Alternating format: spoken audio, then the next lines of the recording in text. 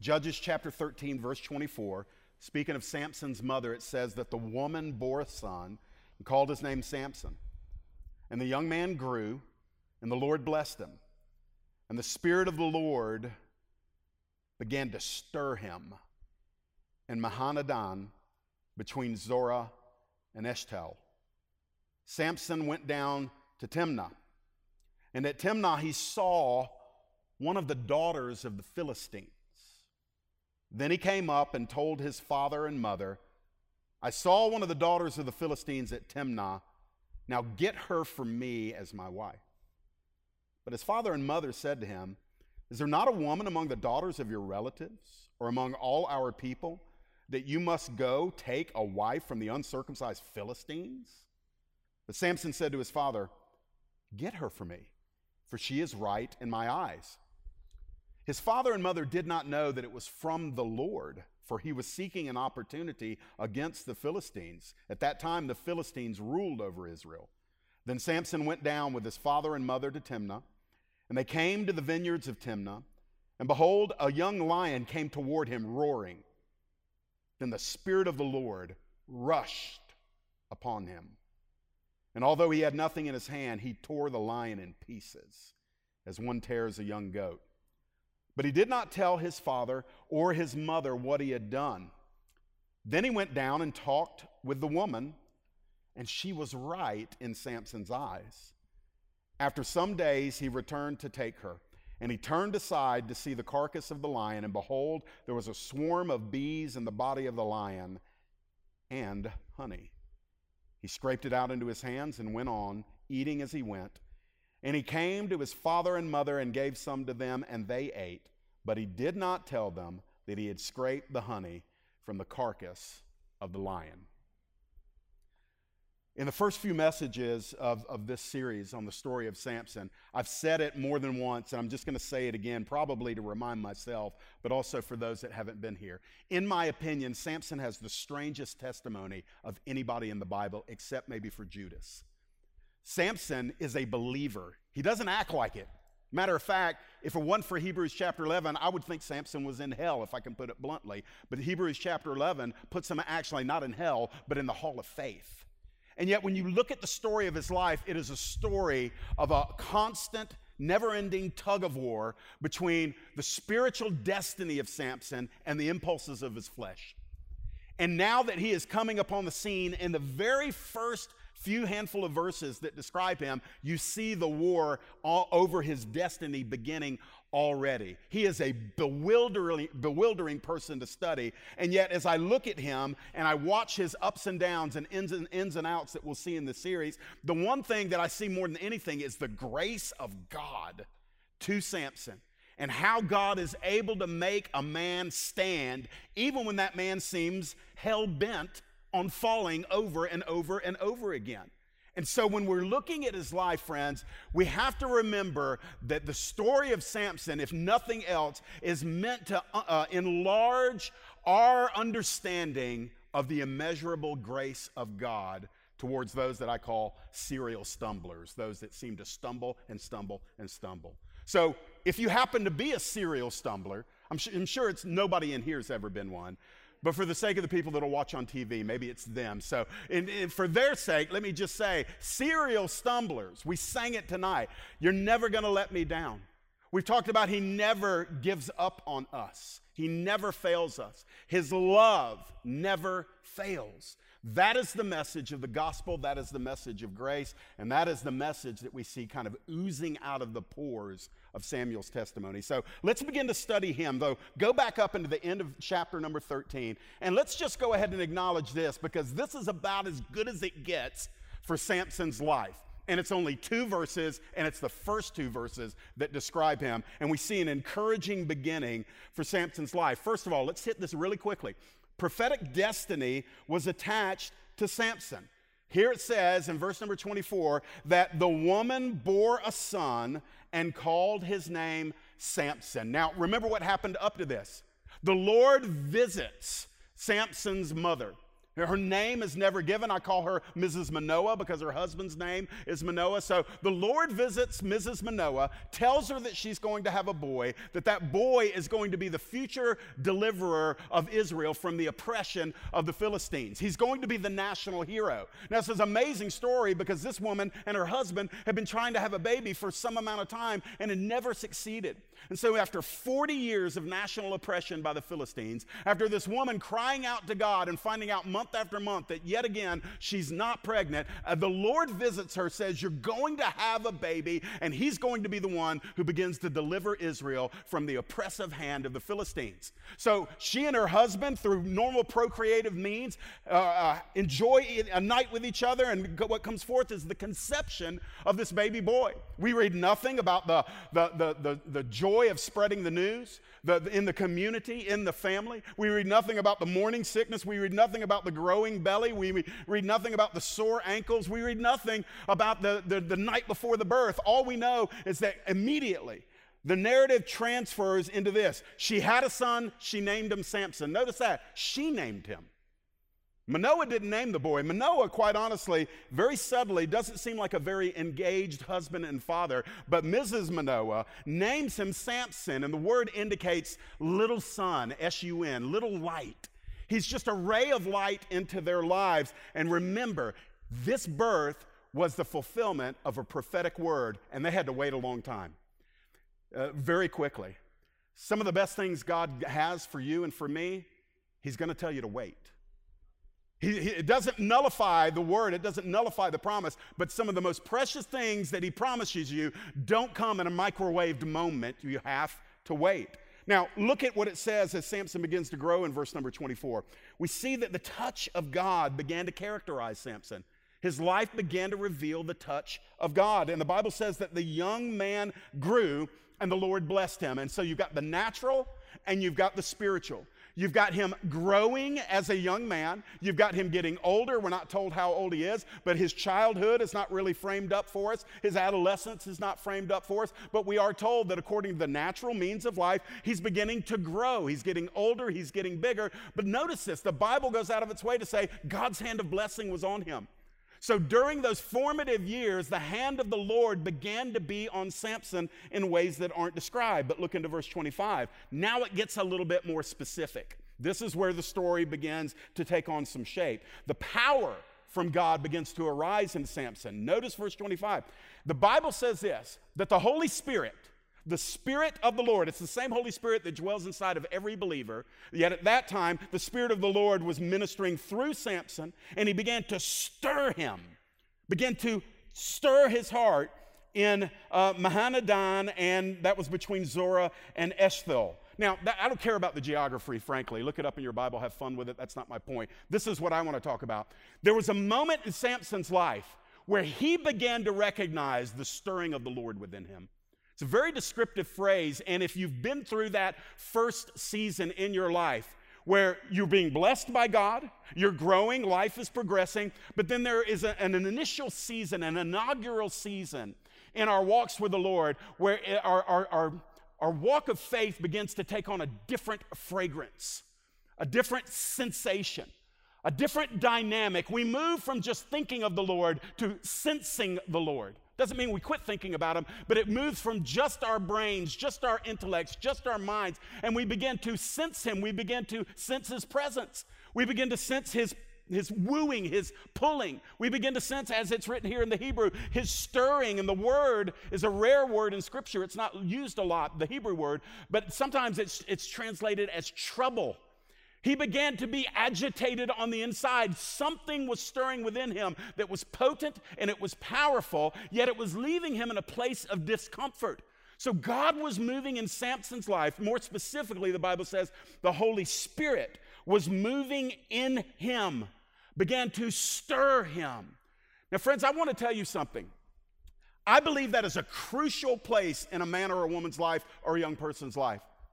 Because I have learned that the Bible commands me not to grieve the Spirit and not to quench the Spirit. And when the Holy Spirit begins to stir us, connected to that stirring is the expectation of God that we will cooperate with the stirring. That we won't resist the stirring.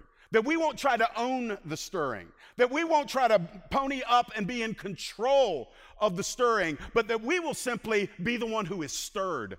And as God begins to do that, friends, I want to tell you, he does it in individuals, he does it in families, he does it in schools like seminaries and ministries, and he does it in local houses.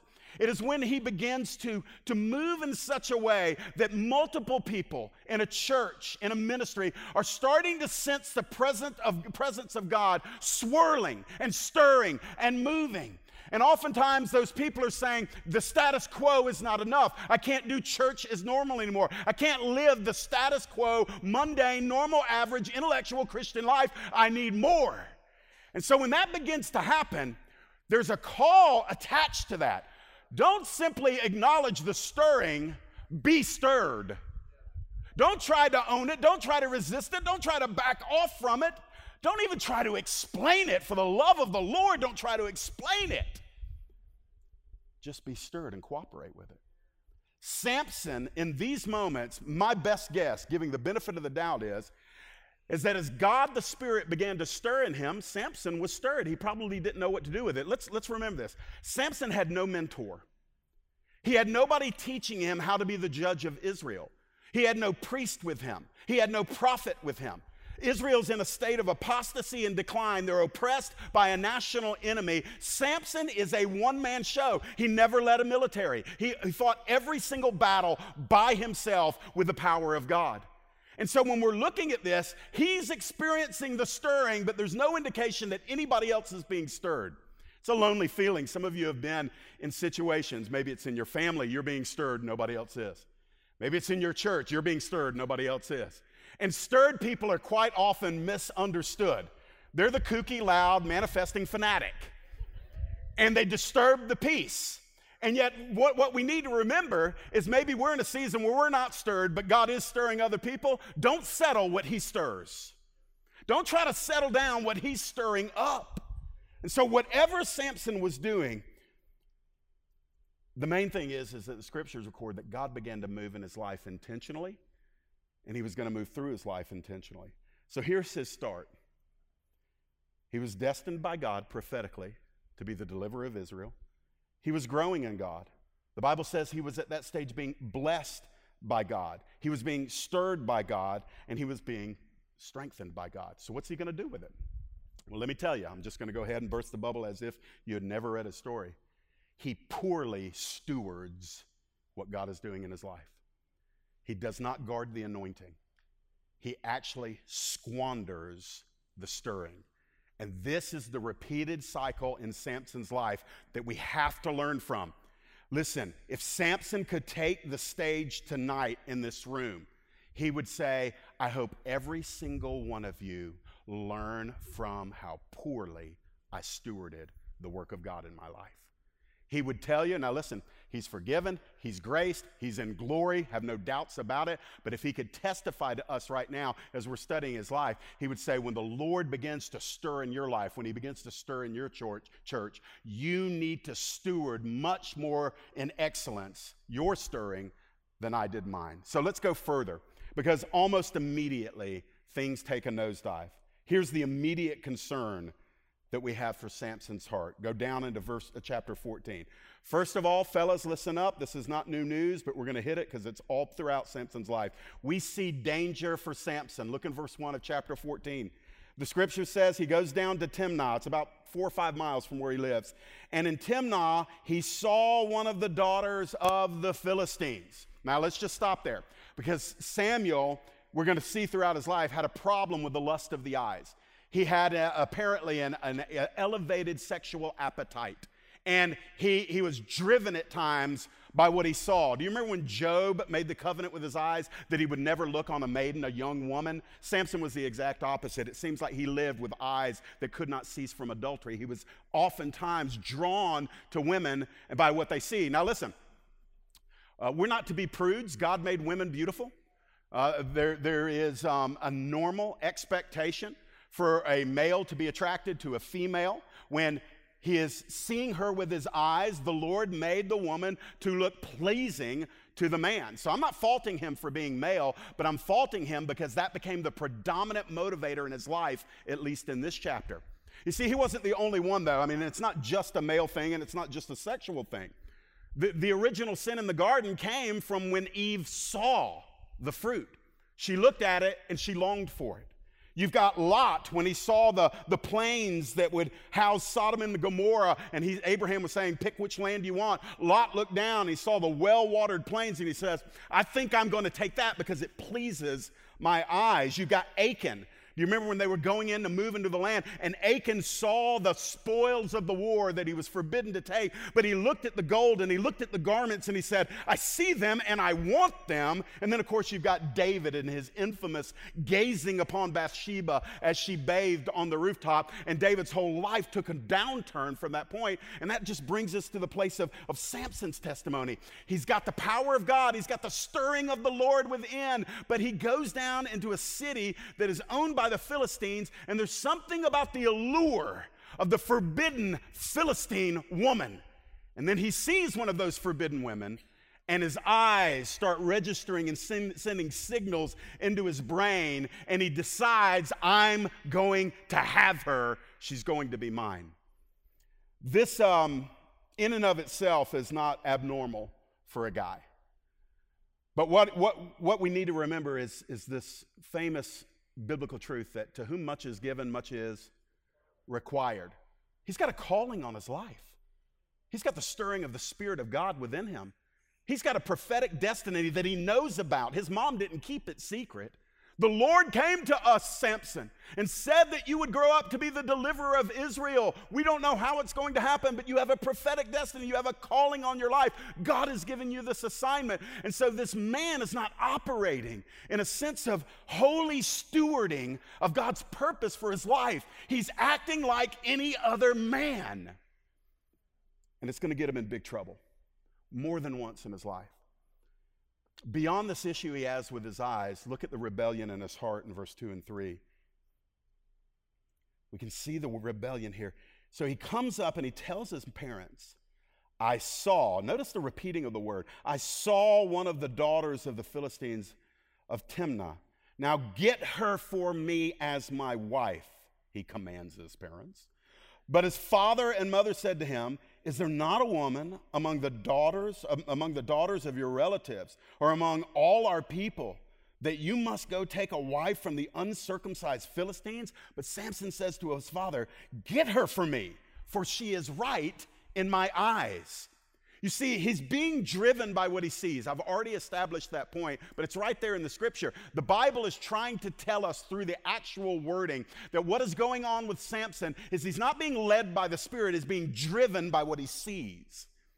And he's falling like so many other countless males have, not just men, but we're talking about him. So many men have fallen into this trap despite the constantly repeated warnings of Scripture. I mean, the Lord says to every generation of men in every culture, this is a common trap, and it is very successful that the enemy lays. He makes sure that your lust in your flesh is provoked by parading before you what will kind of attach itself to those longings.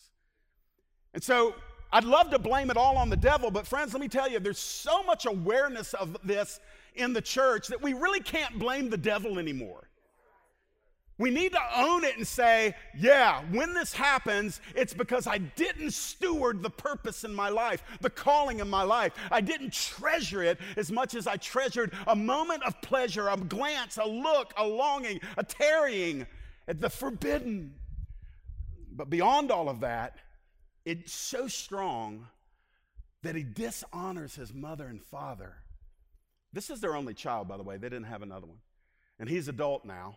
You know, I don't want to read between the lines, but sometimes when a child is born late in life and he's the only child and the parents know they're not going to get another one, he gets a little spoiled. He gets a little bit extra. He gets a lot of allowance because they just treasure him and they treasure him, and he's the prize. He's the little ray of sunshine in their life, but he's a grown man now, and his parents make a very reasonable spiritual request. They said, Samson, why are you going to the enemy? Is there not one among the Hebrews one in our clan, one among the Hebrews, one of our own people that you could go and we could arrange that marriage, Samson. Why do you have to go to the ones of the forbidden people that are actually oppressing us? He wants a daughter of the enemy to be his woman. And he commands his parents to do it. And when his parents reason with him according to the principles of their faith, he just looks his dad straight in the eyes, and it almost reads like this. You could paraphrase it. Hey, Dad, I'm not asking. Go get her for me. Now, I don't know what kind of relationship there was between Mr. Manoah and Samson, but it obviously appears to me that his parents end up obeying the child. Now, he's a grown-up, and he's got prophetic destiny, but by in the economy of God, he's to submit to his mother and his father. He's to honor his mother and his father. Just a real quick word there. The American families flip straight upside down, where parents seem subservient to their children, and they've idolized their children, and they've made little g gods out of their children. Just a word, especially to those of us that are still raising children. Let's fulfill both our role in the home, but let's make sure our kids do the same. And kids, if you're in here tonight and you want blessing upon your life, God gives you one specific command for your childhood. Honor your father and mother so that it'll be well with you all of your days. And that's a promise that God loves to keep. So the rebellion is there, that the danger of the lust of the eyes is there, but here's what blows me away. And this appeals to that part of me that is just so what's the right word? Just so connected and aligned with Reformed theology and the sovereignty of God. When we look in verse number 4, listen to what the Word of God says. Now, Mr. and Mrs. Manoah, the father and mother, did not know that it was from the Lord. What was from the Lord? Samson's rebellion was actually going to be used by God for God to fulfill the purposes. That it was from the Lord, for he was seeking an opportunity against the Philistines because at that time they ruled over Israel. Now, let me blow your mind. Can I do that? Good. So Samson's guilty, Samson's sinning, Samson is rebelling, Samson is lusting, Samson is exercising self-will, Samson is not being teachable, Samson is actually breaking off from the commandments of God. And the Bible says that in this demand to have this woman to be his wife, the Bible describes it as it being from the Lord. Why? Because God was going to sovereignly use Samson's rebellious, wayward heart, that Samson, by the way, is accountable for. But God was going to take even Samson's rebellion and weakness and intentionally use it to accomplish God's big picture purposes. Now, a lot of us don't like that because we assume that makes God either hypocritical or an endorsement or an endorser of Samson's carnality and sin. No, you just go ahead and let God be God. Yeah, you do really well just to let God be God and let your Bible say what your Bible says. And your Bible pictures the Lord, doesn't picture him. It clarifies it. It communicates to us that God is sovereign. We sang it tonight. He makes all things work together for our good. So the good of Israel is that Samson will one day deliver the people, and God is going to use Samson's desire to get connected to the Philistine people. God's going to say, well, I was going to get him in there one way or another, and this is going to be the way that I choose. Now, what do we learn from that? Well, I can tell you what we don't learn. We don't learn that we can be reckless and careless with obedience. This is not permission for you to go out and do whatever you want because God's sovereign and he'll work it all out. We're still obligated to not tempt the Lord our God. And so we're not to go out and, pull a Romans chapter 6 and, just sin so God's grace can abound. That's not what we're talking about here. So what are we talking about? We're talking about that abyss of the human emotion that when we've messed up, when we've fouled up, when we've sinned, when we've blown it, when we've rebelled, when we've dishonored, when we have lusted, when we have morally crashed, relationally crashed, inwardly crashed, or publicly crashed. There is nothing in Scripture that gives a hint of an indication that God looks at our implosions and says, wow, now I can't do anything with you. Brothers and sisters, do you know that heaven will be populated 100% with redeemed failures? Y'all aren't with me tonight. You got some time. Redeemed failures. Everybody there.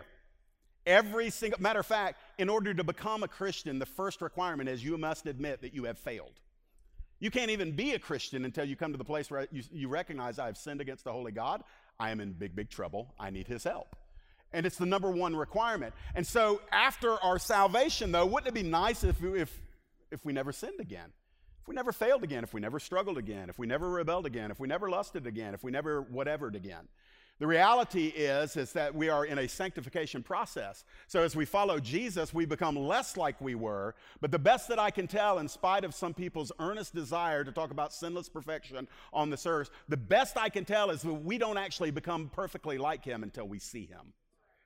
And so between your salvation and your glorification, get used to sanctification.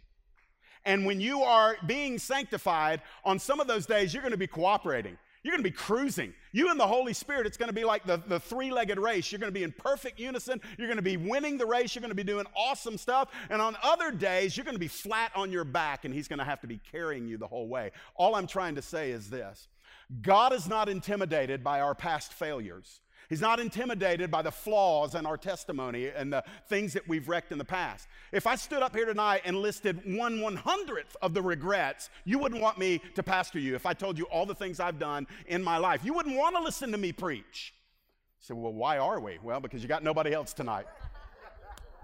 The reality is this. Samson was blowing it, and God was saying, I got this. I got this. I just want to make that pastoral application for those of you that are still punishing yourself for times where you've blown it. Listen, honor the Lord by trusting that he brings beauty from the ashes, that he will find the diamond in the dung heap. He is a master of going into the midst of our failures and bringing out jewels from it if we will simply yield to him.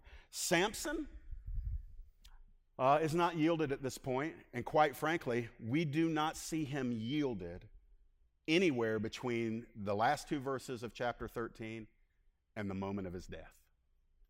Throughout the rest of Samson's story, it is him falling and failing, struggling and reaping what he sowed. And yet, there he is. I don't want you to forget it. In the back of the book of Hebrews, we're told to look at him as an emblem of faith.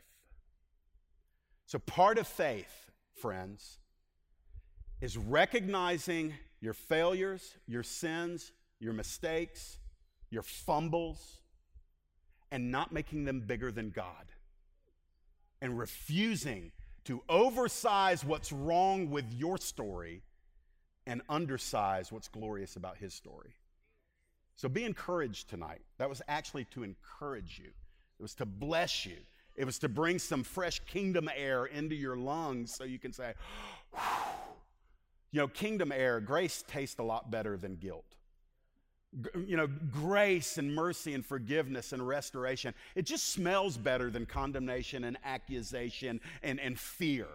And so there are times where God will just have us look at our lives and he'll whisper to us, hey, Samson wasn't even cooperating with me, and yet I took his colossal mistake and used it as the entry point to accomplish my will, not only for Samson, but for the entire nation of Israel. And that's the rest of his story. So go down into verses 5 and 6 with me.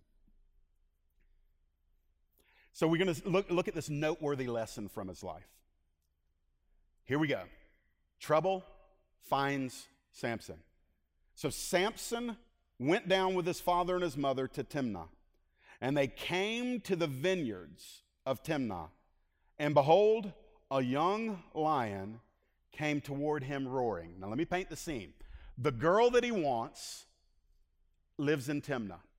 Apparently at this point, his mother and father have acquiesced to Samson and have said, okay, we'll go down and arrange the marriage. So Samson's seen her, but he's never spoken with her yet. So they're going to her hometown, and they're going to start making arrangements. And somewhere down the road, Samson's parents go one way, and Samson goes venturing off into the vineyard. Now, do you remember his Nazirite vow? Do you remember one of the conditions of the Nazirite vow? Stay away from the vine. Not only the drink of the vine, but stay away from the raisins, stay away from the grapes, stay away from the vine. Now, we're not told that Samson plucked any grapes, but it's just a picture of the young man who maybe technically isn't going to sin, but he sure is going to get as close to it as he possibly can. And it never ends well. Guys, let me just remind us, and if this may be unnecessary for many in the room, but I just think it's good to speak it into the atmosphere. The goal in life for the Christian is not to see just how close he or she can get to sinning without actually sinning. Most people don't keep that mark. They get right up to it. They're hanging on the tightrope. They're feeling good. They're like, yeah, this is awesome, man. And then all of a sudden they whoop, and bad things happen on that misstep. Samson's in a vineyard. He's surrounded by yet another element of his calling that he is forbidden to violate. And then all of a sudden, as he is distanced from his parents, he's walking around the pathways there in the vineyard. The Bible just says out of nowhere, a young lion comes out of nowhere and starts roaring at him. Now, Samson's life is going to be characterized by chaos like this, and most of it you're going to find out is self-induced.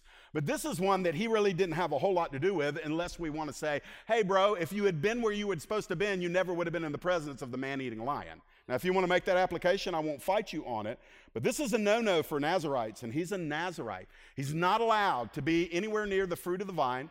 He's not allowed to touch a dead body. By the way, he's about to, and it's not just a human body. He's not allowed to come near any dead carcass. And he's not allowed to cut his hair.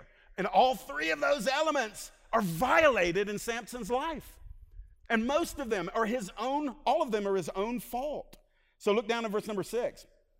In the midst of Samson being where he isn't supposed to be, rebelling and lusting, look at verse number 6.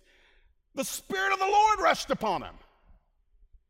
And although he had nothing in his hand, he tore the lion in pieces as one tears a young goat. God remained faithful to Samson, even in the state of Samson being completely unfaithful to God. Do you see why I say his story is bewildering? Doesn't that violate your sense of right and wrong? Isn't there, come on, y'all relax a little bit, okay? This is not trick questions. Y'all are like hung up on, just exhale. I'm thinking, okay, Samson's in big trouble. He's a bad boy. He is disobedient. He is playing with fire in the vineyard. He's going after some chick that he's not supposed to be going after. He's rebelled against his mother and his father. And here comes the lion. Samson, you're done for. You are dead, man. You are about to meet your doom. Why? Well, because God is a payback God, right? God's the payback God. God metes out justice, and when people do bad, they deserve bad things to happen. We're good at applying that to everybody else's story. But if that was true and lived out, man, I'm just going to cut loose. Jesus, give me boldness tonight. If that was true, friends, we would all be in a sorry and eternal heap of trouble if God's the payback God. And so there's something within me that hesitates when instead of God letting the lion eat Samson and displaying his holy judgment and wrath against sin, and by the way, if God had chosen to do that, God wouldn't be diminished in his godhood a bit. He'd be just. He'd be right. That's not what God does. What does God do? God fills Samson with the Holy Spirit. Now, if you don't believe me, let's just go back to our Bibles. Let's just read it again. The Spirit of the Lord rushed upon him. I mean, it's like a hurricane of the Holy Spirit began to fill him up. First time in his life that we've ever seen it. We've seen him stirred, but this is a phrase that is saying the Holy Spirit comes on him like powerful wind or powerful waves. It hits him. It's a very strong word in the Hebrew. I believe it is the Hebrew word salah. And if I'm not mistaken, and it hits him hard to the point that when he has no weapon, but it's either the lion's going to die or Samson's going to die. And the Bible says when he takes hold of the lion, that he tears it apart like he was breaking meat off of a cooked goat that had just come off the fire. He just, boom, it's done. So here we hit an interesting point. Samson's accountable for everything that he's doing wrong. But when God makes a decree, and when God is heaven set on fulfilling his plan, he will choose to use whomever he chooses to use. Now, this is both an encouragement for us, but it's also a warning. Why? How many of you have sat under a spiritual leader that you know is deeply flawed, if not a violator of integrity? How many have we heard of that have been, sorry, my tablet's talking to me. How many have we heard of? And we know God mightily used them.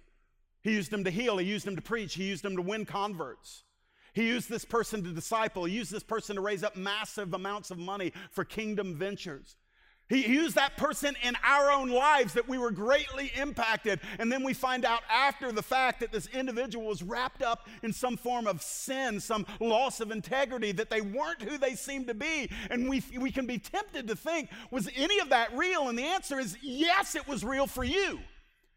It was real for the people that God was ministering to through a vessel that was not fit to be used. But God says, in spite of the lack of honor in the vessel, I'm still going to put my treasure in it, and I'm going to spill it out on others. So I've been encouraged by that over the years. I used to be one of those guys that, man, I was super suspicious of all people that wanted to influence me or teach me or lead me. I wanted to know everything I could about them before I started receiving from them, because I didn't want any taint on me. And then eventually I realized that to some degree, there's only been one perfect preacher, and they crucified him. So anybody that leads us is flawed. That's not what I'm talking about. I'm talking about, isn't it amazing and super gracious of God to use people in our lives and bless us and bring giftedness to us and do great things in our lives in spite of the fact that they weren't people of integrity. I'm also going to warn us. The temptation is, because God's blessing your giftedness, that you think he's ignoring your lack of character. Samson was gifted. Samson was being used of God. Samson had no character. And it's very easy when we see results, when we see fruit, when we feel the surge of the Spirit, it's very easy to assume that God is never going to address that out of alignment place of our character, that he's just okay with it because you're valuable to the kingdom. And friends, I'm going to tell you something. There's this little meeting that we've all got coming up. It's called the Judgment Seat of Christ, where everything we've ever done in the name of the Lord is going to be tested by fire. And the Bible says that there's going to be some smoke on that day. I'm going to tell you, there are days when I think about that, and I'm like, I don't want to think about that today. Because he not only tests what you did, he tests why you did it. And he tests it in the context of everything else that was going on in your life. And so we just need to be both warned and encouraged. Encouraged that God can use imperfect people in your life to do great work, and it doesn't invalidate all the stuff that God did if you find out later on down the road that the person through whom he did it was flawed or even a person of dishonor. It doesn't take away what God did in your life. And then on the other side of it is, let's all be warned, because giftedness is celebrated in our culture, but character isn't so much celebrated anymore, is it? All right, enough of that. Let me get down. I've got like 5 minutes. That's in preacher time, but so God remains faithful to Samson, and then so he kills the lion. God doesn't abandon him, even though Samson's walking in compromise. But God had decreed to use Samson to begin to destroy the Philistines, and this plan's not going to be undone. God's plan is not going to be undone in spite of Samson's wavering walk with God. So at the end of verse 6, we see this inner conflict enters Samson. He did not tell his mother or his father what he had done to the lion. Why? Because again, he's breaking the Nazirite vow. He's not allowed to touch a dead carcass. Now, maybe there's a little latitude here because the lion was going to eat him, but he goes back to it too. The point being is this: all of a sudden, Samson is giving himself to things that are not consistent with God's purpose and God's calling on his life. And so Samson begins to enter into this conflict that we're going to see go on throughout his life. So go down to the last couple of verses, and let's look at this final section for tonight, and then we'll go home. This is a disturbing pattern in Samson's life. So here he is. Look at his self-will. The biggest sin in Samson's life was not lust. It was self-will. He was a self-willed man. It's attached to lust in verses 7 and 8. So he goes down and he talks with the woman. So now he's chatting her up. This is going to be his woman. And she was right in his eyes. And after some days, he returned to take her. Now listen, I'm not going to put a puritanical filter on what the scripture is revealing here. Samson was sexually and physically attracted to this woman. He saw her, he thought on her, he wanted to experience in the body what he had imagined in the mind. And so he says, gotta have her. So he gets in there and does a little Samson groove talk with her and everything. The marriage is arranged, and he's gonna come back now, and they're going to have whatever wedding would be set up. And so that's where we are beginning to see the pattern evolve. Samson sees something, and what he sees, he's got to have. In the name of Jesus, brothers, hear me. In the name of Jesus, make a covenant with your God about your eyes. It doesn't get easier. I had a man in his 60s. We were talking about this common deal. I talked to my 12-year-old son about it. I talked to my dad who's in his 70s about it. Listen, it's just a male issue. It's all over the Bible. It's not new. It's not 20th and 21st century. We just have a greater inundation with it. But the reality is it's a heart issue. And so whether it's a young man or an older man, guys, you have to starve lust. You can't even give 1 millimeter to it. Man, my inner fundamentalist is wanting to come out right now. I don't even think it's fundamentalism, but guys, let me tell you something. When you tolerate this stuff coming into your eyes through television, just the commercials, when we're okay with it, that's how benumbed we are to it now. I am going to channel my inner fundamentalist because it's biblical. We allow this stuff to hit us. And because it's not full-on penetration pornography, we don't feel any kind of qualms about it. But that's where it starts, man. And every time we give our eyes to something sensual or sexual, as benign as it might be compared to full-born pornography, we're lowering our guard. And we normalize this issue that throughout Scripture is the repeated flashing red light from God saying, careful, careful, careful. And our culture is not helping us with it. So if we're waiting on somebody to do it for us, you're going to keep falling. But if you'll just own it because you can, because the Spirit of God doesn't lust after women. And if we're walking in the Spirit, we will not fulfill the lust of the flesh. And so, brothers and sisters, listen, there's not a trick to it. It's crucifying the flesh and the affections and the lust thereof daily and purposefully entering into it. Samson wasn't going to do that. He takes what he sees. That's just the way he's wired. So it's not only lust, it's pride and self-will. He turned aside to see the carcass of the lion. He went back to get a second look at his great victory over the lion. And behold, there was a swarm of bees in the body of the lion and honey. And he scraped it out in his hands, which is rather gross, and went on eating as he went. And he came to his father and mother and gave some to them, and they ate. You know, maybe I can be wrong. You don't have to agree with me on this. But there's a reason why he turned aside to go back and look at the trophy of his victory.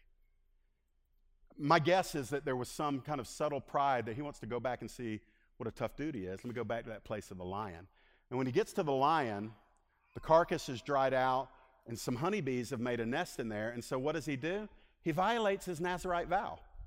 He touches the dead body and scoops it out. He literally is willing to touch the place of death in order that he might experience the sweetness of a moment. And that's the nature of sin and temptation. That Satan says, honey, free honey, come get your honey. You love honey. Honey loves you. Come and get some honey. It's a honey fest. And the Holy Spirit says, But if you're going to taste it, you're going to have to touch death. Some old preacher once said he didn't get stung by the bees, but he did get stung by the honey. You see, friends, he knowingly violated that vow.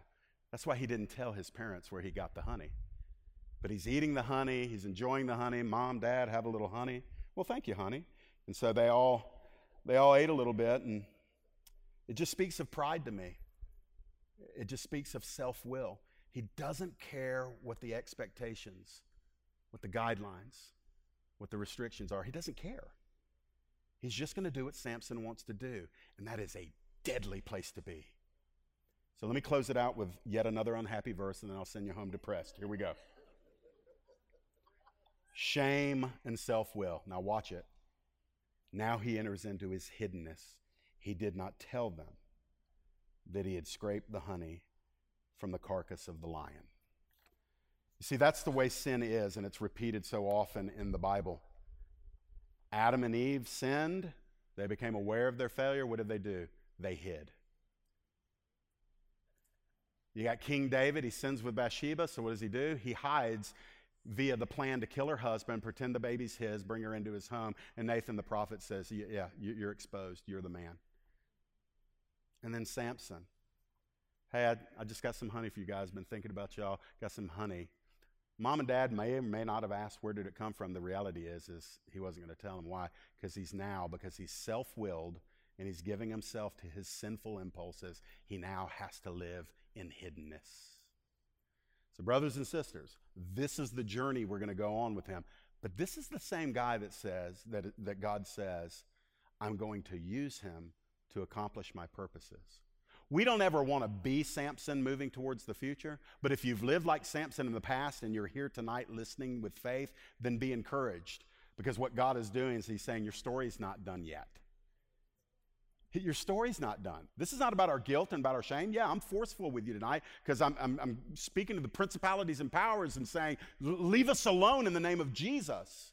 I'm speaking to brothers and saying, guys, it's the same pit that 1,000 men have fallen in that you know of. Stop walking there. But ultimately, I'm saying this, God, when we stumble, when we fall, when we Samsonize ourselves, you're the God of all grace, the God of all mercy, and the God of all compassion. And the very fact that we're here tonight is evidence that God is saying, I am not done with you yet. Do you want to resume our walk together? So, Father, in the name of Jesus, thank you for what we've learned tonight. I don't want to lose this, Lord. Lord, I pray for a doubly sealed anointing of this truth in my heart and my brothers' hearts. Lord, bring a once and for all complete deliverance from the temptation of sexual lust via the eye gate in the lives of men and women, especially men. I believe that you are the deliverer and that we don't have to struggle with this in our lives. I thank you for the work that you've done in my life in the last 24 years. And Father, I love the fact that I can look at my brothers and say, there is full and free deliverance. So bring it, Jesus. Pursue us relentlessly. We don't want to squander the stirring and the anointing that you give. We ask it for the glory of the King, and in his name, amen.